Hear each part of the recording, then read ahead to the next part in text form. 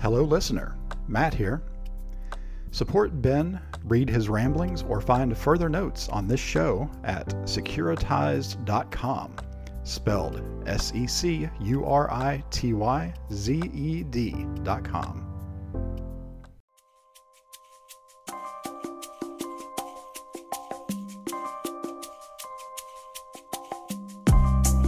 Hello, and welcome to another episode of The Sensuous Sounds of InfoSec, where we discuss all things information, all things security, and all things information security.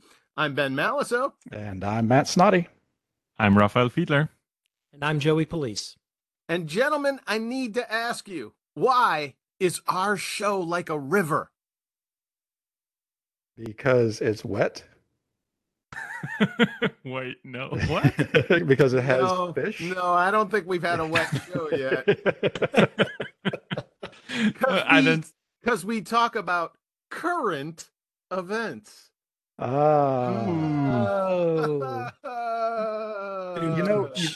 We would probably be more enthusiastic about this show if you laid off the dad jokes every now and then. No, it's the only reason I have a show. So I can broadcast dad jokes to the world. There's a lot of stuff that's been going on in our realm over the past couple of weeks. Mm-hmm. Again, I wanted to shout out, we didn't accurately reflect this, but one of our listeners, Angelo, actually chimed in and told us about the former Uber CISO being found guilty.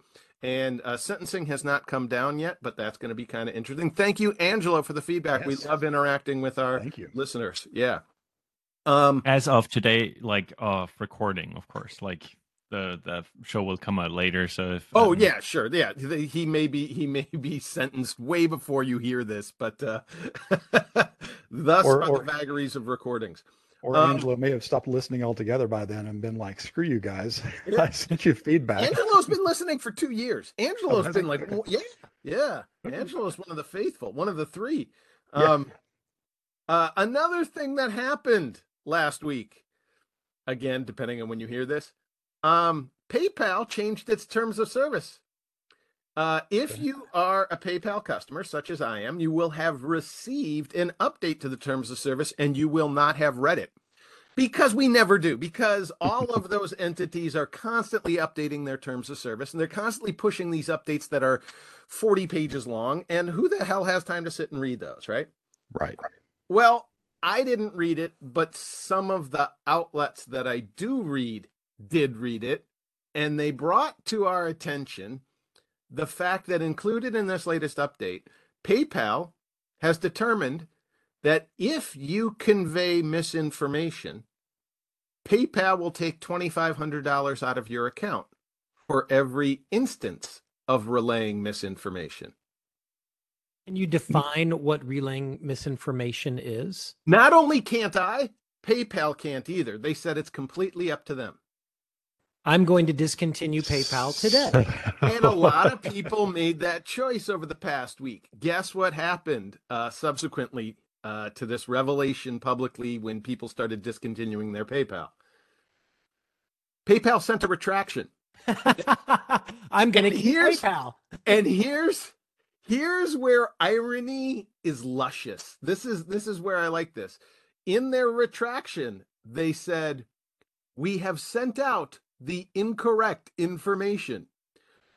To me, that sounds like misinformation. I expect them to be putting $2,500 into each of our accounts sometime soon. That would be a nice little surprise, yeah. So here's a couple of issues here. Joey, you immediately twigged on, "I'm leaving." Why would you say that? Yeah, and I'm with you. I just want to clarify this and consolidate the concept. Well, look, not that there's anything nefarious with my PayPal account, with my buying of eBay products, which is, I think, the only thing I use PayPal for now. But any organization that says we are going to be the determining factor of whether or not this infraction meets whatever the specifications are, that's up to us. And then when you're dealing with banks and money, especially on a personal level, no, I don't like that at all. Spell it out, make it detailed. That way there's no ambiguity should there be any kind of discrepancy. It should be Ouch. objective instead of subjective. Outstanding. That was like a professorial explanation. Thank you, Joe. I've had a lot of lunches with Matt lately, and it's rubbing off. Yeah, I think we're all terrified of arbitrary decision making given to somebody else, especially when the penalty for that is taking my money. Just one question because of this. Is it like, will they charge it and like deduct it from your credit card or your bank card that's in there? I can't. Rafty, I can't understand this. I do not keep a $2,500 balance in my account. I understand, but businesses do. So right, and it's unclear as to whether they'd extract it from the balance or whether, because they're connected to my bank, for instance, and my credit card, whether they could charge it. I don't know.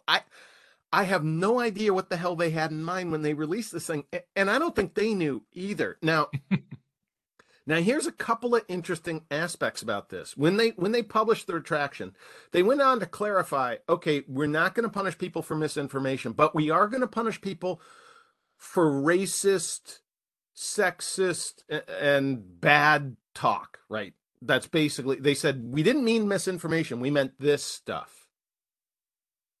I'm still not sure I like that either. I don't think that takes the curse off of it because, as Joey said, these are ambiguous criteria when left up to a sole arbiter who gets to make their own unilateral decisions. Joey, go.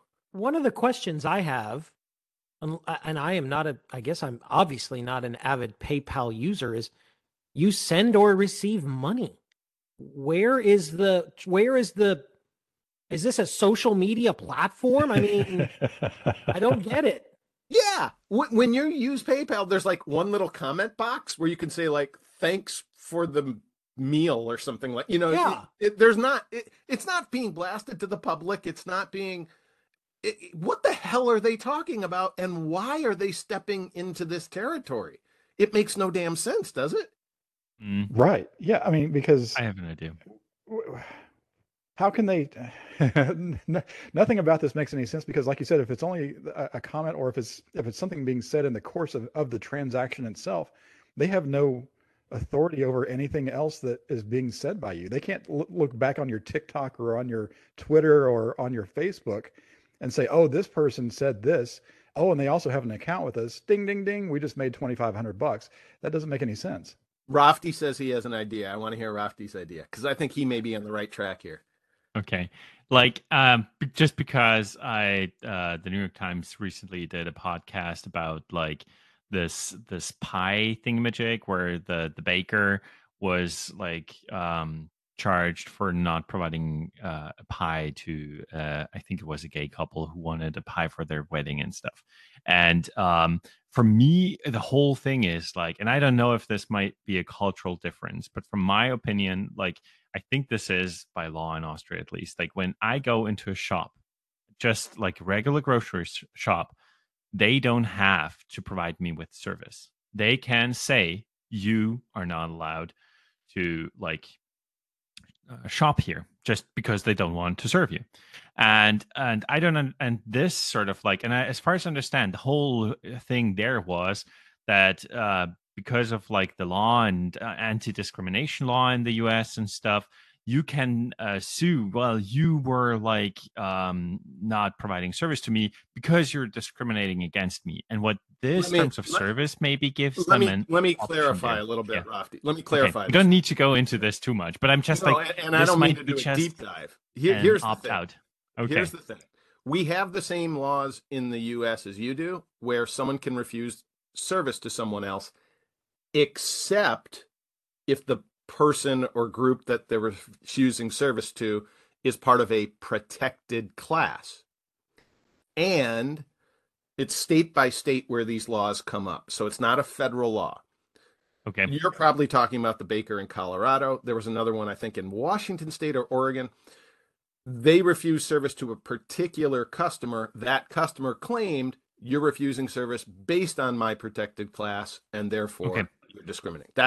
So I just want to clarify that. Okay. But from my understanding now is like stuff like this where you're like, well, this is okay for us and this is not. And as long as this can be agreed on, and especially if it's in the terms of service, they can sort of make their own rules. They have an opt out and they can say, well, you did this even on another platform and you're getting paid for distributing this hate speech, this misinformation in the case before or whatever. We are now allowed to sort of like deny you service based on this. It doesn't matter if you're just, and it's just an idea that I'm having where I'm like, well, this might be an option out for those people to like for PayPal to sort of like distance themselves and say, well, our terms of service forbids this stuff, and we are like, this is our backdoor. We can get out of any relation if we see stuff like this, and don't have to sort of like get into the whole storm and maybe this cancel culture where people are then like, well, if PayPal is an option, Kinda. Remember okay.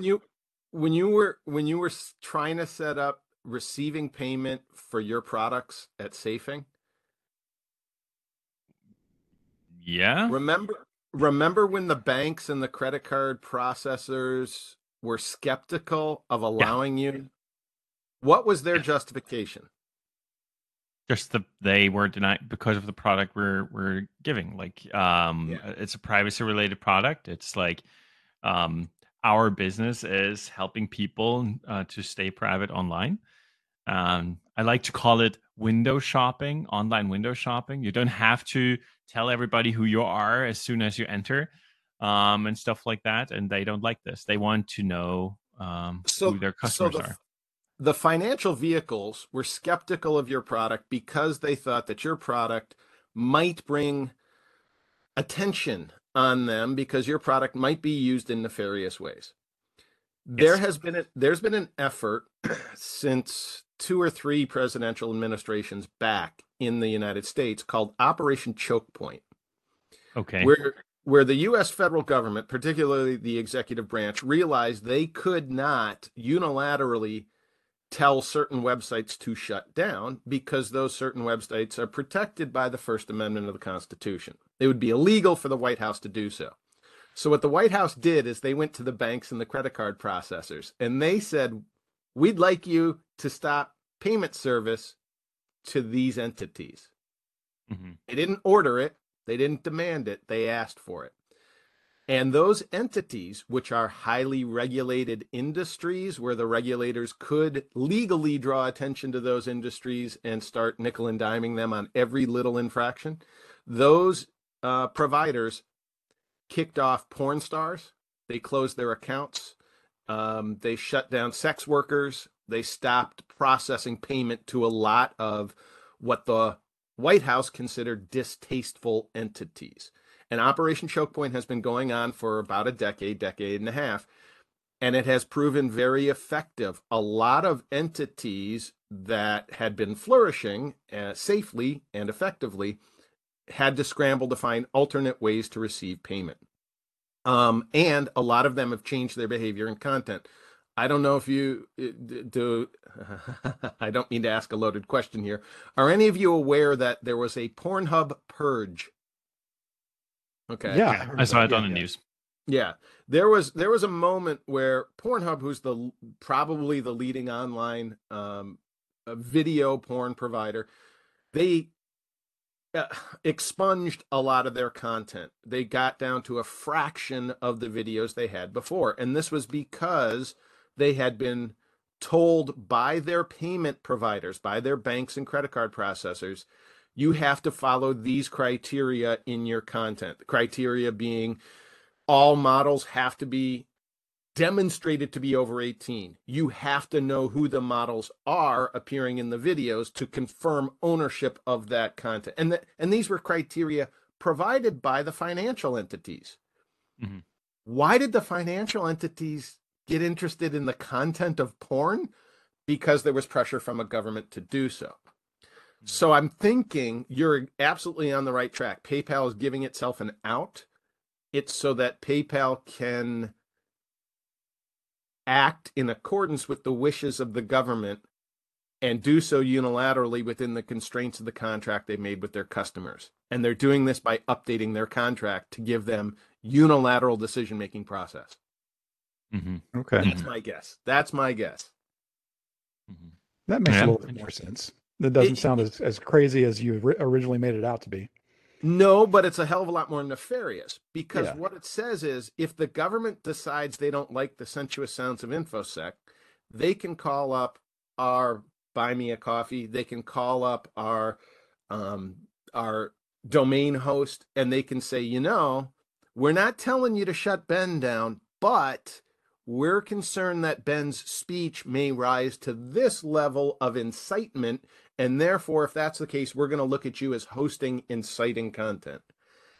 I wonder who those governing individuals are, what criteria is met. From the adult website standpoint, I see the merit there because of child trafficking, of all of the aspects which couldn't be regulated in that industry, right? I can see that. But let's take your website for example, Ben.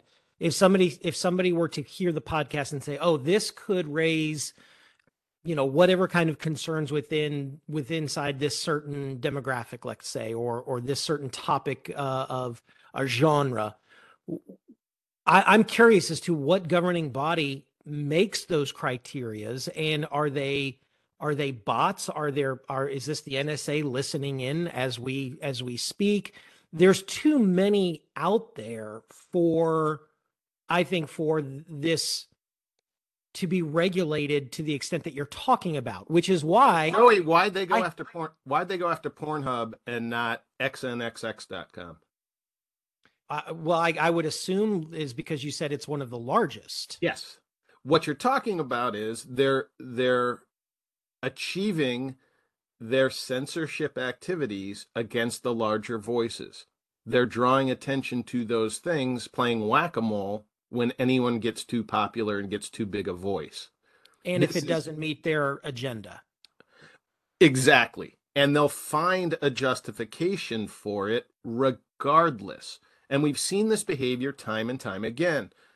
It was attempted against Joe Rogan a couple of years ago. You remember that whole kerfuffle? Yes.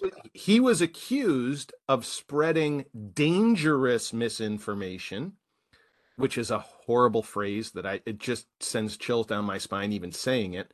He was accused of that because he allowed a guest on the show to espouse their own views, which is kind of what you're supposed to do when you have a free and open society. You even listen to distasteful ideas, even including hate speech.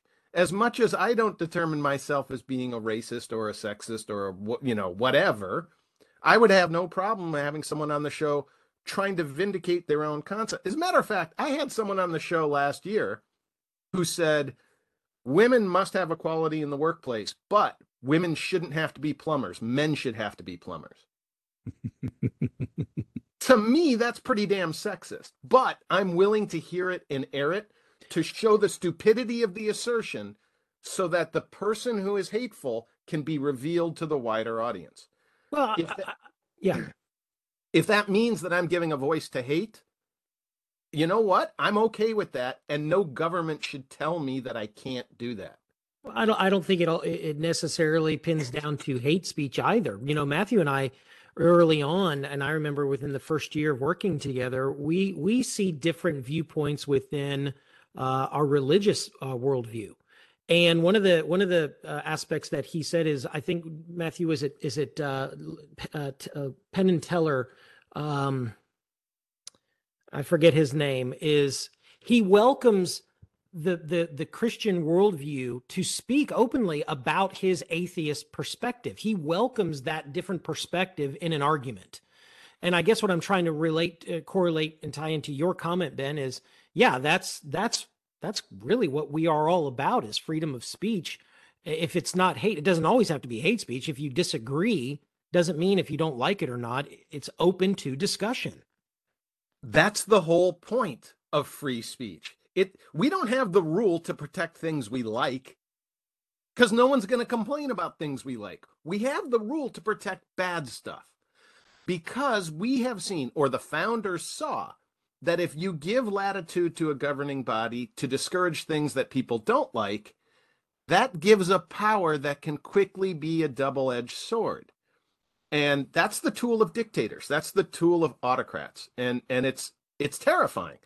And we have seen over just the past couple of years some horrifying examples of this. Which brings me to my next point of current events. I know where you're going with this.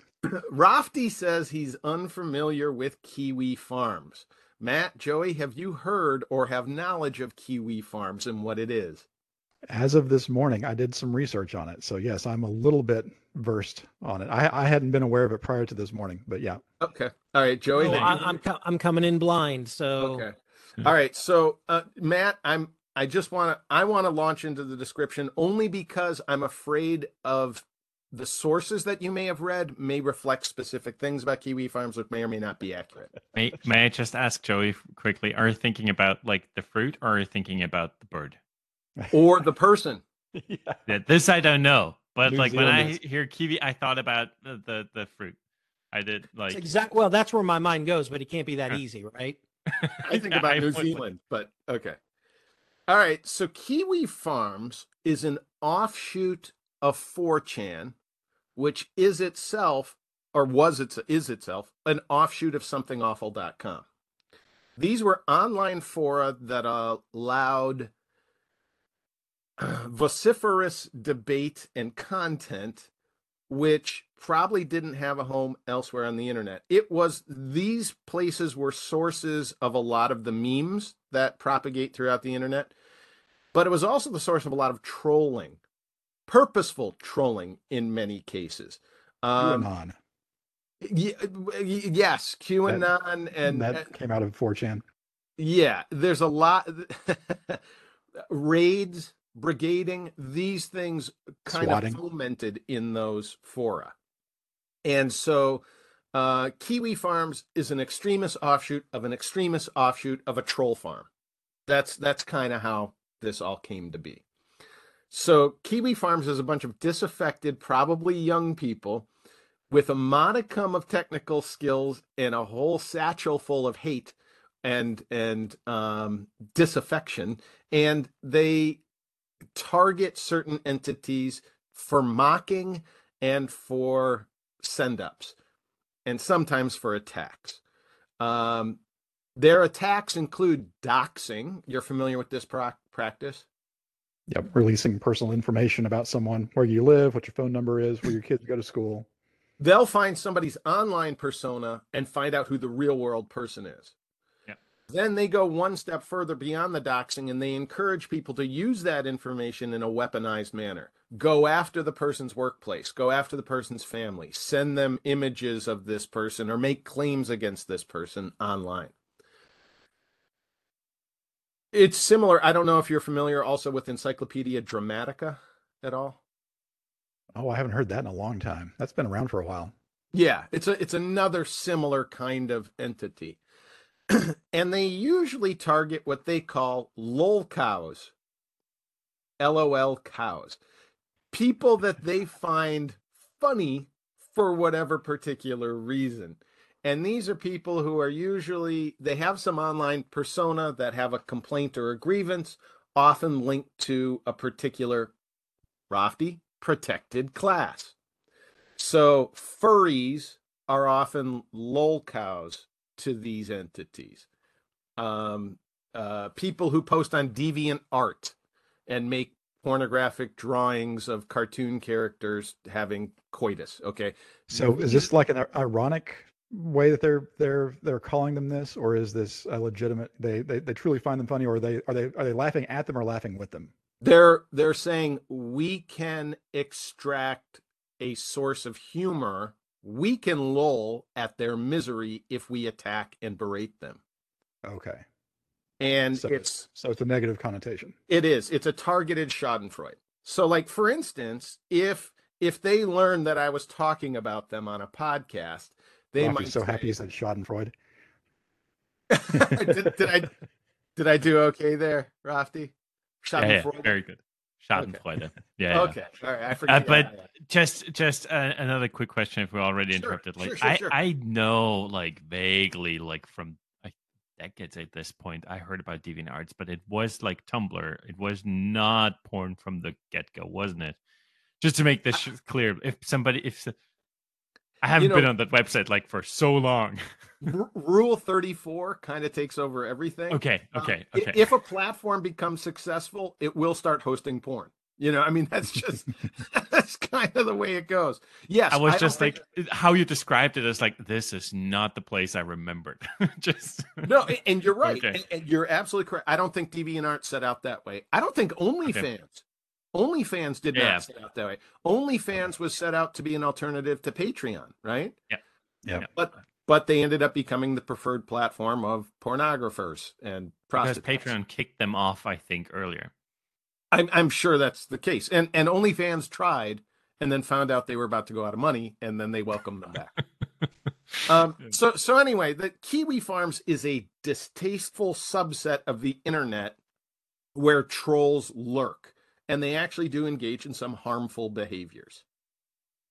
Now, with all of that said, Matt, what did you read recently in your research about the Kiwi Farms situation? So I was trying to get a background on it because, again, I hadn't heard of it before either. I guess I don't know what that says about us that 3 out of the 4 of us had no idea what this was. I guess that's a good thing that we don't participate in that. And you, Ben, obviously are quite aware of it. But so I had to get familiar with it a little bit. And yeah, I was just pulling up the first articles that came up whenever I typed into my search engine, Kiwi Farms. And saw that it was what you were describing, but apparently they have been a target of demonetization in the form of Cloudflare, which is a large DNS internet provider, has chosen to no longer route any traffic to their servers. So essentially they've been deplatformed, much like, or canceled, if you want to use what the kids are saying these days. So you can't get to Kiwi Farms through any of Cloudflare's services, and I'm not sure if you can get to them through anybody else's for that matter. Again, I didn't try to actually go to the site. I was just reading stuff about the site. And Cloudflare also offers some additional services beyond hosting, which are extremely important. Rafti, you're nodding. What else does Cloudflare do? What are they really known for? Yeah, it's this this is not the first time stuff like this happens. And Cloudflare, I think their CEO said something in the way, like in the past, I think, not sure, but that he's even scared of the power that he has in that regard, that he can just decide, wake up one day and say this website, which usually is targeted like by other entities who don't like that sort of stuff, who are targeting those servers typically, and just like remove his protection from them. So basically deciding who is his customer, to come back to that earlier point. What Cloudflare typically, and how this protection, what they're doing typically is, what Cloudflare allows you is to have like multiple servers running your content, and Cloudflare then dynamically resolving your DNS. So if you go to wannabea.com, I think is the address. Now you would get back one IP address, but what Cloudflare is offering you is the option to give you multiple IP addresses back, like not all at the same time, but if you go to the one thing and then the server is down, you will get another one and stuff like that. So it's sort of like a protection for the website, typically. Protection against DDoS attacks in particular. For instance, and they have, of course, multiple other or deplatforming. Yes. Or deplatforming. And they assure in their service that your customers will be redirected within 2 minutes. And in reality, it's been less than 2 minutes. When those giant DDoS attacks happened with the Mirai attacks, Cloudflare protected entities stayed online while non-Cloudflare entities were shut down. Yeah. So Cloudflare, like you said, the CEO has said he can be a kingmaker or he can be the angel of death, right? By removing Cloudflare protections, you pretty much can ace out a website from the internet. And I don't think there's a competitor, not at least a big one that I know of. There are some. There are some. I think one is in Austria, as a matter of fact, because that's where Kiwi Farms went to. I think. Whoa. Yeah. Okay. Welcome your new neighbors. Again, the details are still muddled, but here's the situation. Kiwi Farms has been around for a long time, and it's been a troll farm for a long time. And at some point recently, there's an online persona named Keffals. And Keffals has made a career and a lot of money out of being a victim. Keffals has accused a lot of people of anti-behaviors, racist behaviors, sexist behaviors, anti-trans behaviors, all these things. And every time Keffals makes one of these declarations, either with Keffals being the victim or some other entity being the victim, Keffals draws more notoriety and more attention and more money. Keffals was swatted. Rafti, are you familiar with the practice of swatting? Yeah. This is where someone calls up a nearby police department and says, "Oh, I think someone in Rafti's house has a gun and is threatening a baby." Oh gosh, I'm sorry. Now that I even said it, now I'm even worried that someone might swat you. But they'll usually give the police your address, your correct name, and the police will come and storm your house, guns drawn. People have been killed during swatting attacks. This is the modern incarnation of ordering the pizza delivery to someone's house. That was the way we Gen X used to prank people, is send you extra pizza. Okay. Your that you then had to pay for. Well, yeah. I mean, it was the graceful thing to do, because otherwise the poor delivery guys, taking a hit on that. The pizza place is taking a hit on that. It was very unfair. But nobody died because of the extra pepperoni, right? Your generation has perfected this pranking into swatting, and now people are dying. It's a very dangerous and fluid situation. Yes. But as far as I know, it started because it was like never did this, and I don't think this is as I think it's harder in Europe. Not sure though. But as far as I can tell, from the zeitgeist around me, is that the funny thing is to see stuff like that on a live stream, that you actually see the police coming in with the pizza. That the issue would be they would have to stand up, go to the front door, and then come back with the pizza and be like, "Oh, I got a pizza." But if the SWAT team comes into the room where he is streaming, maybe even a shooter, so maybe they even hear shooting noises from the speakers of the PC. And that has happened. I saw videos of this. Yeah. And it's terrifying. It is terrifying. Yeah, I wanted to say it's sort of funny, but it is terrifying. It's that sort of thing where you're like, well, this is real, and if it's real, then it's not funny anymore. If it's just like a TV show or something where nobody gets hurt, it's sort of funny. But if it's real, then you're like, well, but yeah, and I don't like watching skaters falling on their exactly either. It's a similar thing. It goes beyond Schadenfreude. If it's someone who misses the elevator as the doors are closing, that's funny. If it's someone who gets caught in the doors of the elevator and has their leg ripped off, that's not fucking funny anymore, right? Yep. Yeah, I'm with you there.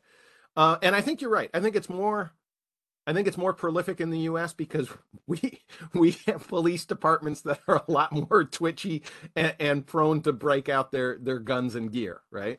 A lot more militarized. Yeah, for sure. Yeah. So anyway, so Keffals got swatted, and in order to swat someone, they have to have been doxxed, and that's why doxing is dangerous, because that information can literally be weaponized. And Keffals made the claims that Kiwi Farms was the source of the swatting, and then demanded that Kiwi Farms be deplatformed for this sort of dangerous anti-behavior. And at first, Cloudflare, to their credit, said exactly what you were saying. The CEO is afraid of the power the CEO wields, and said, therefore, we're not going to deplatform anyone because of content. If we get into that business, there's nowhere for it to end, because you give all the power to the complainant, not to the freedom of expression. That lasted 2 days. And Cloudflare caved. And Cloudflare was also Kiwi Farms' host as well as their protector. And once they got deplatformed, they had to go searching for alternate providers to rehost their content in their fora. And I think they went to either an Austrian or Romanian provider. I forget which, but there are alternate services who offer the same thing. None as big or as effective as Cloudflare. Cloudflare is the great granddaddy in this industry. And Kiwi Farms was up, and then that provider got warned about protests and attacks, and they got dropped, and they went to somebody else. Now, with all this situation in mind, and I don't know the current status of Kiwi Farms, and again, I don't really care because I don't really love the content of Kiwi Farms, but what I care about is the activity, not the content. Again, if you can do it to one small voice, even if that voice is distasteful, we all agree it's horrible, you could do it to anybody. And it's sort of like practicing the rollout of how you're going to pick on people, you know? And the issue here isn't so much that I've heard two sides to it. One, this is how a society should work. If we find someone we don't like, voluntarily disassociating with them, like you said, I have a right to not do business with someone. If I don't want to have a guest on the show, I shouldn't be forced to have a guest on the show. That should be okay. If all of these business entities like Cloudflare and the hosts and the ISPs all say, we don't want Kiwi Farms, we don't want any part of Kiwi Farms, they should go away. They're a vague, distant echo of what we want. We don't want that in our society. That should be good for free association, free speech. On the other hand, it looks like Kiwi Farms wasn't the source of the swatting. And that Keffals used this in an opportunistic way to take out a website that had been mocking Keffals that Keffals didn't like. Interesting. So false flag operation. Now, we're getting into Alex Jones theories here now. So Keffals is like down $2,500 on his PayPal account now. Is this what you're saying? Spreading misinformation. Are you trying to do a callback right now? I like that a lot. Now the awful thing is that has escaped attention of all of the news, which is why, Matt, I wanted to be careful with the current event stuff. The reporting has all been directly copy and pasting Keffals' accusations without any insight or reflection or actual investigation. And what it allowed to happen is one dissenting voice, Keffals, got magnified and amplified to the discredit of truth and accuracy. And that's because that's because the truth makers, the people who determine what is misinformation and what is information, are on Keffals' side and against Kiwi Farms. And again, I think that's why this is dangerous. As much as I think free association is good, I'm also afraid of the megaphone. Yeah, but from that perspective, I'm just like, like in regards to free speech, I'm all okay that media outlets are doing this. If their readers are okay with it and stuff like that, this is should be allowed to exist as well. But I agree, from my perspective, I think it's just a societal thing where we as readers need to be more aware of and maybe be more interested in how did this turn out. Was this you apparently found that the solution was different, so you were doing this, you were going into it and were interested enough to read it to the end. And of course this is not all people, but I think from that perspective, I'm just shouldn't this be okay as well? And shouldn't we just have the right to then leave their service as well? And I'm not talking about a legal solution. I'm not talking about a way that somebody should be forced to say something or not say something. That's not what I'm talking about. I'm talking about how facile the coverage was and how easy it was to slime an entity nobody liked. Yeah. And that's dangerous. We have seen historically the danger when you can use that brush to tar someone who is already disliked. Yep. And it's a failing, I think, on the media, the entities that are supposed to be reporting accurately and serving the greater good. Yes, can I go find the truth as an individual and peel back the onion in the layers? If I happen to be interested in that particular thing, sure I can. But it's much easier for me to scan headlines, get an impression, and hear the multiple voices repeating the same thing and take that at face value. And you know this from a privacy standpoint. Yeah, of course. But like what I see, like from what we're doing from a privacy standpoint, then is to sort of like keep on like telling people about how stuff like should work and try to educate people in that regard. And we have sometimes to do so much education. Like people don't know how the internet works. People don't know. I recently explained to somebody what logging actually means because it's such a loaded term, and people are like, "Oh, they are logging stuff," and I'm like, "Well, they can log weather data for all you know. It does not have to be useful, you know." Nor does It's it have to be dangerous. exactly. Which if is interesting to some other topic we might talk about. So let's go. We're gonna get there in a second, but before we do, I wanna hit one way station. It's also tricky when certain entities have the ability to mask or hide their own participation or responsibility in these things, and their and not reveal the source of themselves and who they are. Which brings me to another current event thing. Have any of you heard of a reporter named Taylor Lorenz? I don't think so. Taylor Lorenz is a reporter for the Washington Post, and Taylor Lorenz was one of the champions of Keffals. In addition to Taylor Lorenz being notable for other activities, such as Taylor Lorenz launched a campaign against libs of TikTok, libs of TikTok. The I don't know if you've heard. Liberals. Yes. Okay.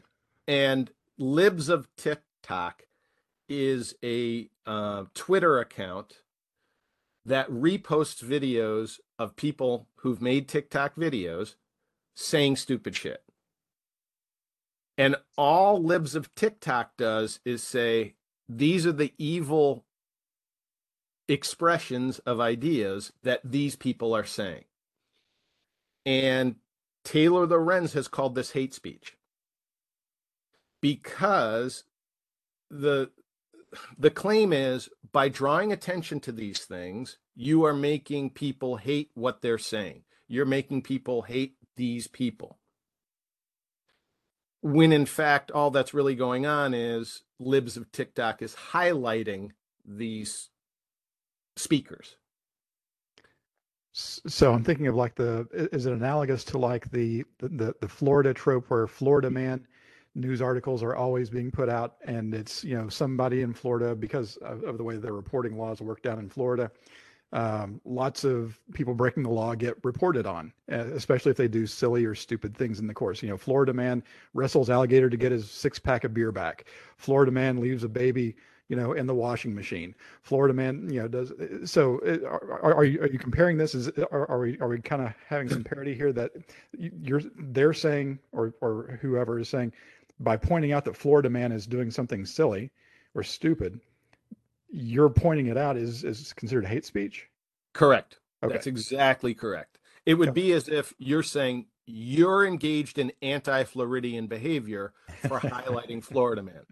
Okay. That's exactly what the claim is. Okay. And Taylor Lorenz, in pursuit of this story, doxed the owner of Libs of TikTok. Oh boy. And then went to the house of the owner of that account's mother. Oh, no. And knocked on her parents' door and interviewed them and said, "Did you know your daughter's engaged in hate speech? Would you like to comment on this?" Oh, brother.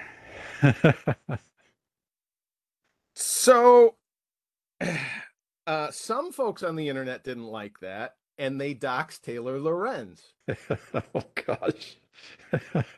And Taylor Lorenz had a moment in the sun where she appeared on a lot of network news shows crying, talking about how terrified she was now that she was being targeted by these haters.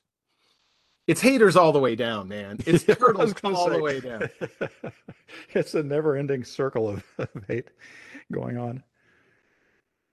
When some people went to point out the hypocrisy of Taylor Lorenz by using her previous posts on the internet against her, they were stymied because Taylor Lorenz purged a lot of her previous content.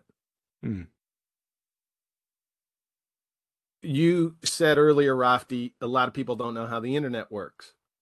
What's one of the ways you can go and find old internet data from years ago? Joey's got his hand up. Joey, what is it? Joey? The Wayback Machine. Yeah. The Internet Archive at the Wayback Machine. Props to Bullwinkle, right? And what does the Wayback Machine do, Joey? Oh, basically, if you're looking for a website that's no longer online or something that's changed, you can go to the Wayback, you type in the URL, and basically it gives you timestamps of screenshots of that site. And it does go pretty far back. Yeah, it's a great history. It's like a vault. No, it's like a vault. Yeah. It's tombs. It's the Library of Alexandria. It's the pyramids that you can uncover early internet and show it to the world.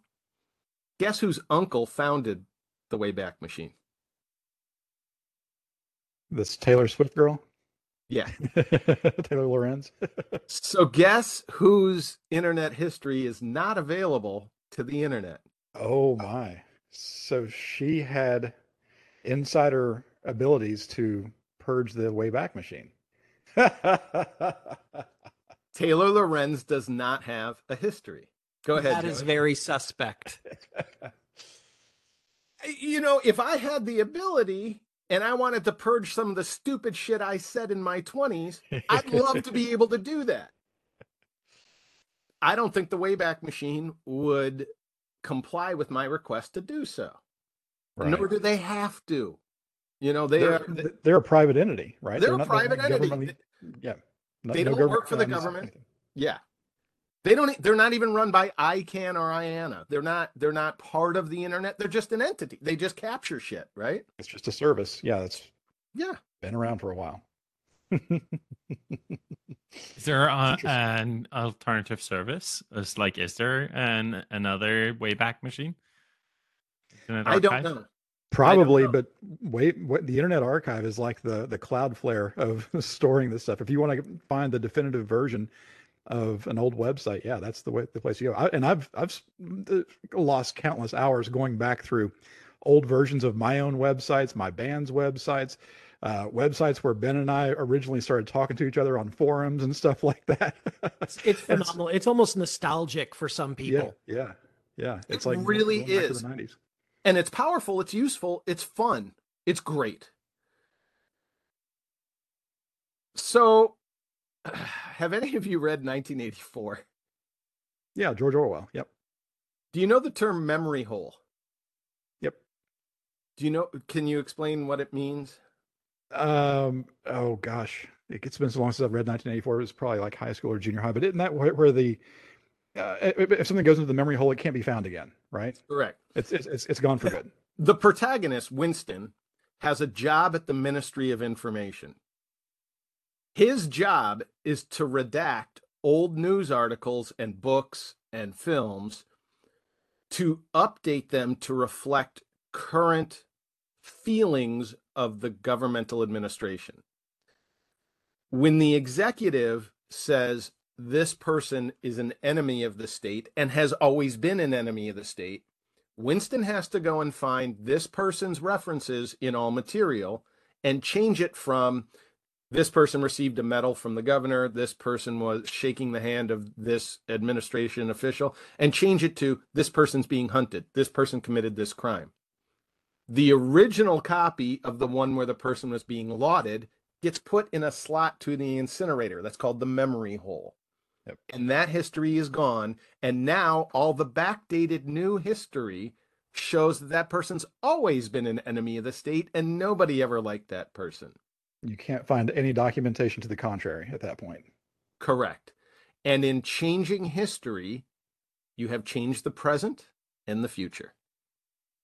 That's a powerful tool. Information is good and very useful when it is accurate and can be used to indicate certain things. When you can change history, you can change reality. And that's kind of, I think, what we're seeing here. Kiwi Farm's a bunch of assholes, but they may not be murderous assholes.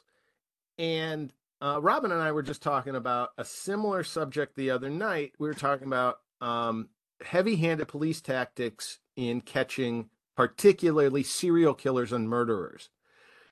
There have been historically examples of when the police are pressured to get results on high-profile cases, what they will often do is beat someone into confessing to the crime in order to hold up, hey, we caught the suspect.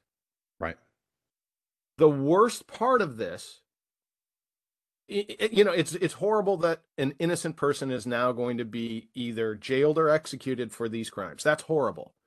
I find the most horrible part of it is the actual transgressor, the actual murderer, is still out there and is going to murder more people. Yep. Have you another current event? A podcast freed an innocent man. Have you seen this? You ever heard of the podcast Serial? Yeah. Serial. They were able to provide evidence to show that the guy didn't actually do it or something like that. Correct. Adnan Syed was released this week after 23 years in prison for a crime that he probably did not commit. Go ahead, Rafti. I think he's released, but I don't think that he's proven not guilty. Correct. They haven't fully dropped the charges. They just let Yes. him out of jail right now. Yes. Which is one of those vagaries of the court system that I don't fucking stand, but okay. All right. Yeah. And yeah, that was largely due to somebody going back over the history, going back over the data from a long time ago and methodically demonstrating how it was not substantive and convincing into pointing out that he killed this girl. Yep. And it took 23 years.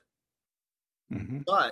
But that was only possible because, go ahead, Rafti. The podcast is older, but for the justice system to realize that this actually has some that the podcast actually has unveiled valid reason for doubt.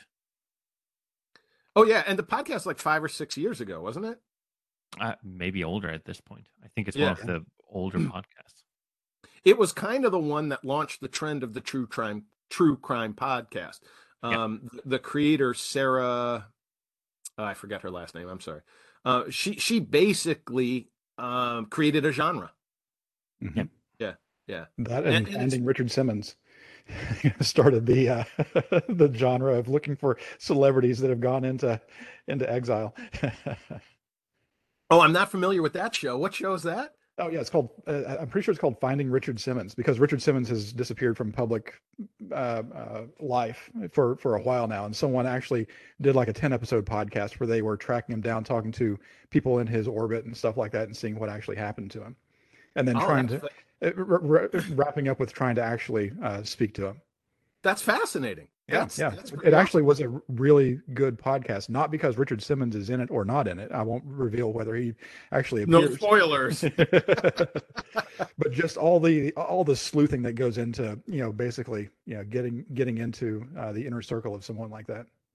See, and it's funny. I think us as human beings, we find entertainment in revealing the truth.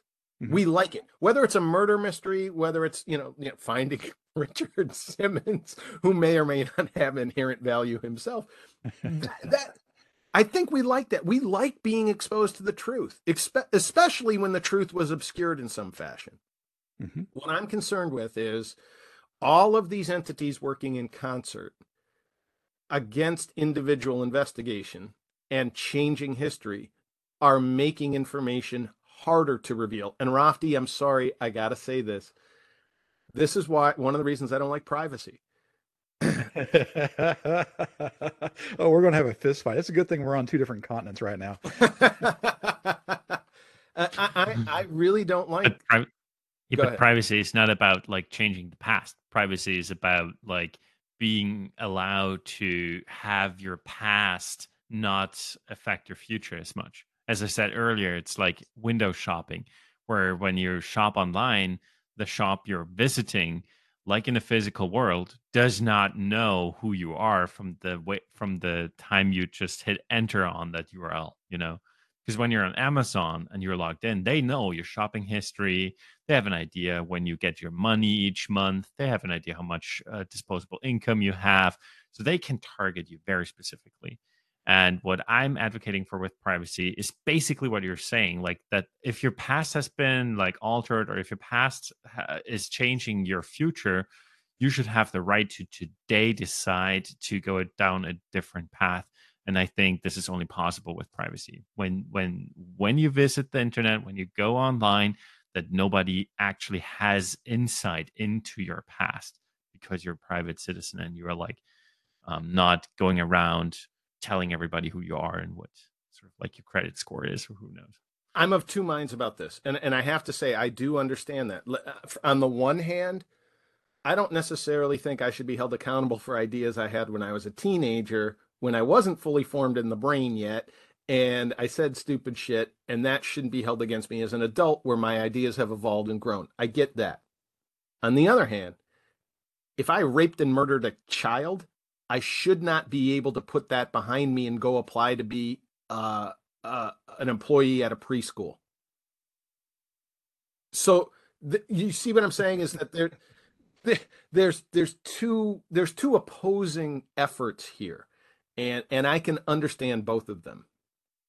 And of course, one is like, are you allowing this person to change? Or are you saying, well, he will never change? This is just how this person is. And if am I putting other people into danger because of the person he just is, or like, you know?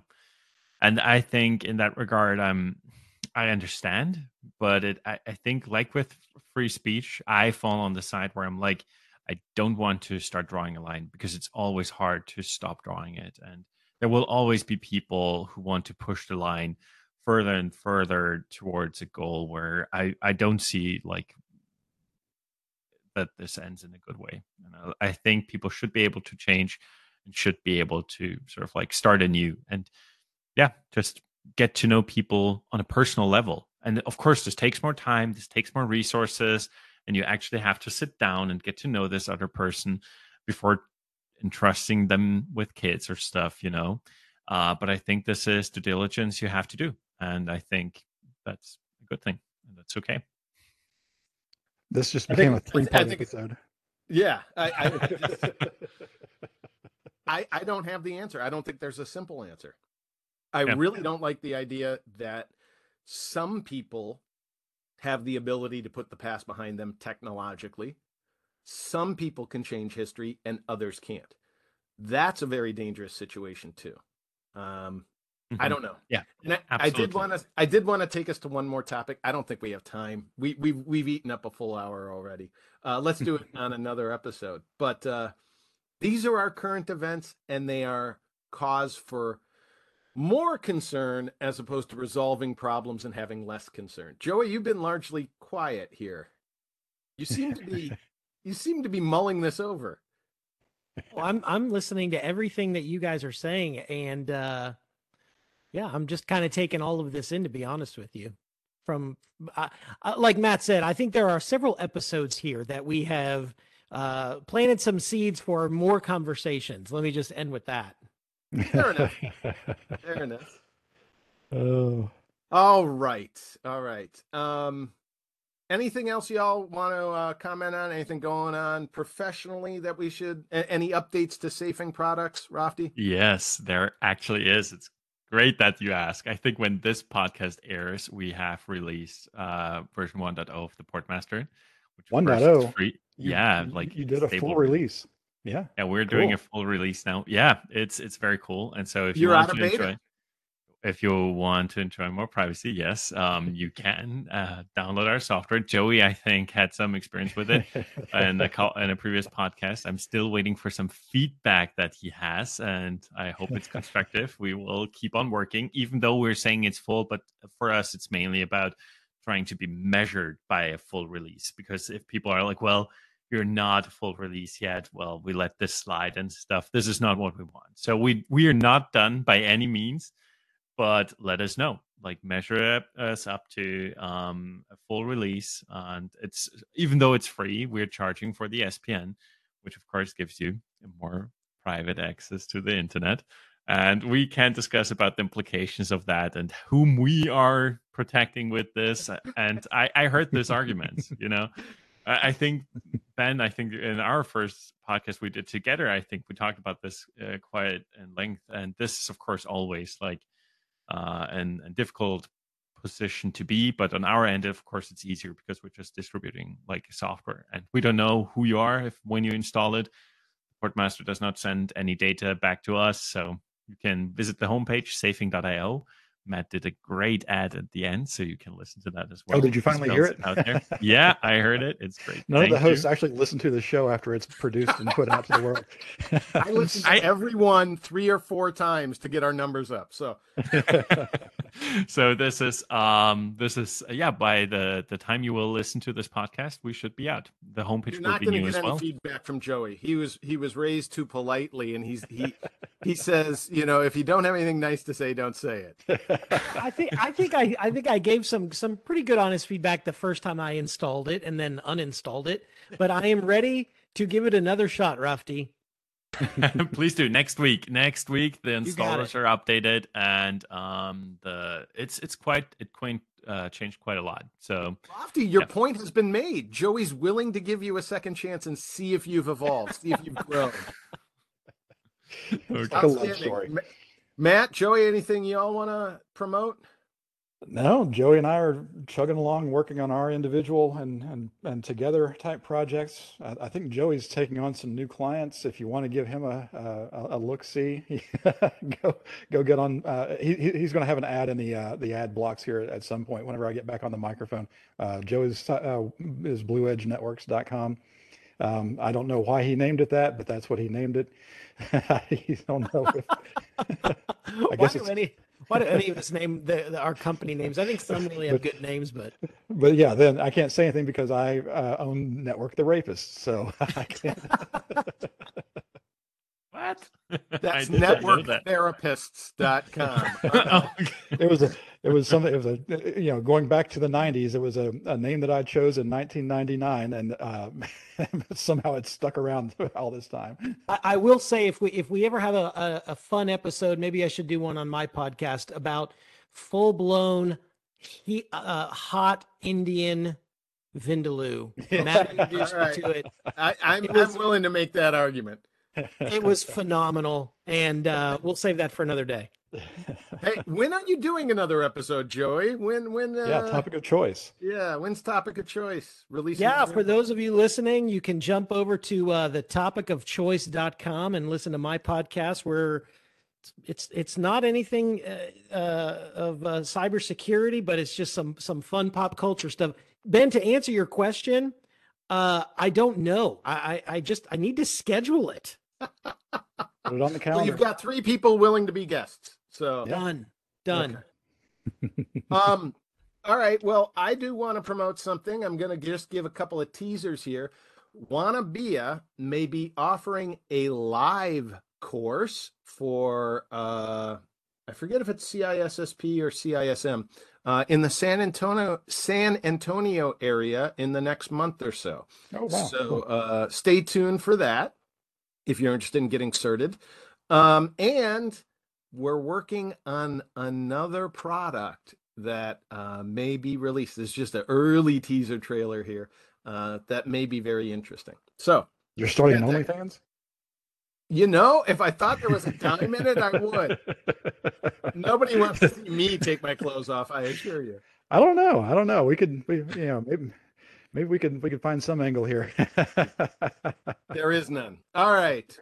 So until next time, I'm Ben Malisow. And I'm Matt Snoddy. Raphael Fiedler. I'm Joey Police. We'll see you again next week for another episode of The Sensuous Sounds of InfoSec. Hello, listener. Matt here.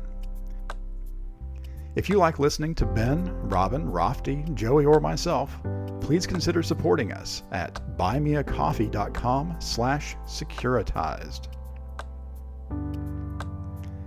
Interested in training for CISSP, CCSP, CISM, SSCP, CCSK, or other InfoSec certifications? Go to Ben's website for all his training programs at wannabeacissp.com, spelled WANNABEACISSP.com. Engage with us on Discord. Do a search for WannaBeaCISSP.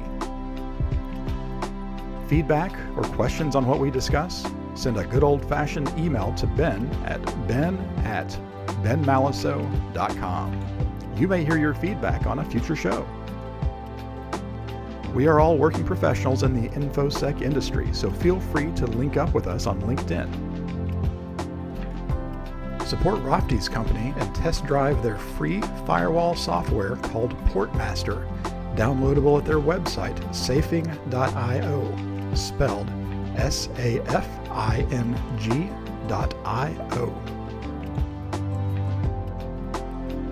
All opinions expressed in this podcast are our own and do not necessarily reflect the opinions of our companies or employers.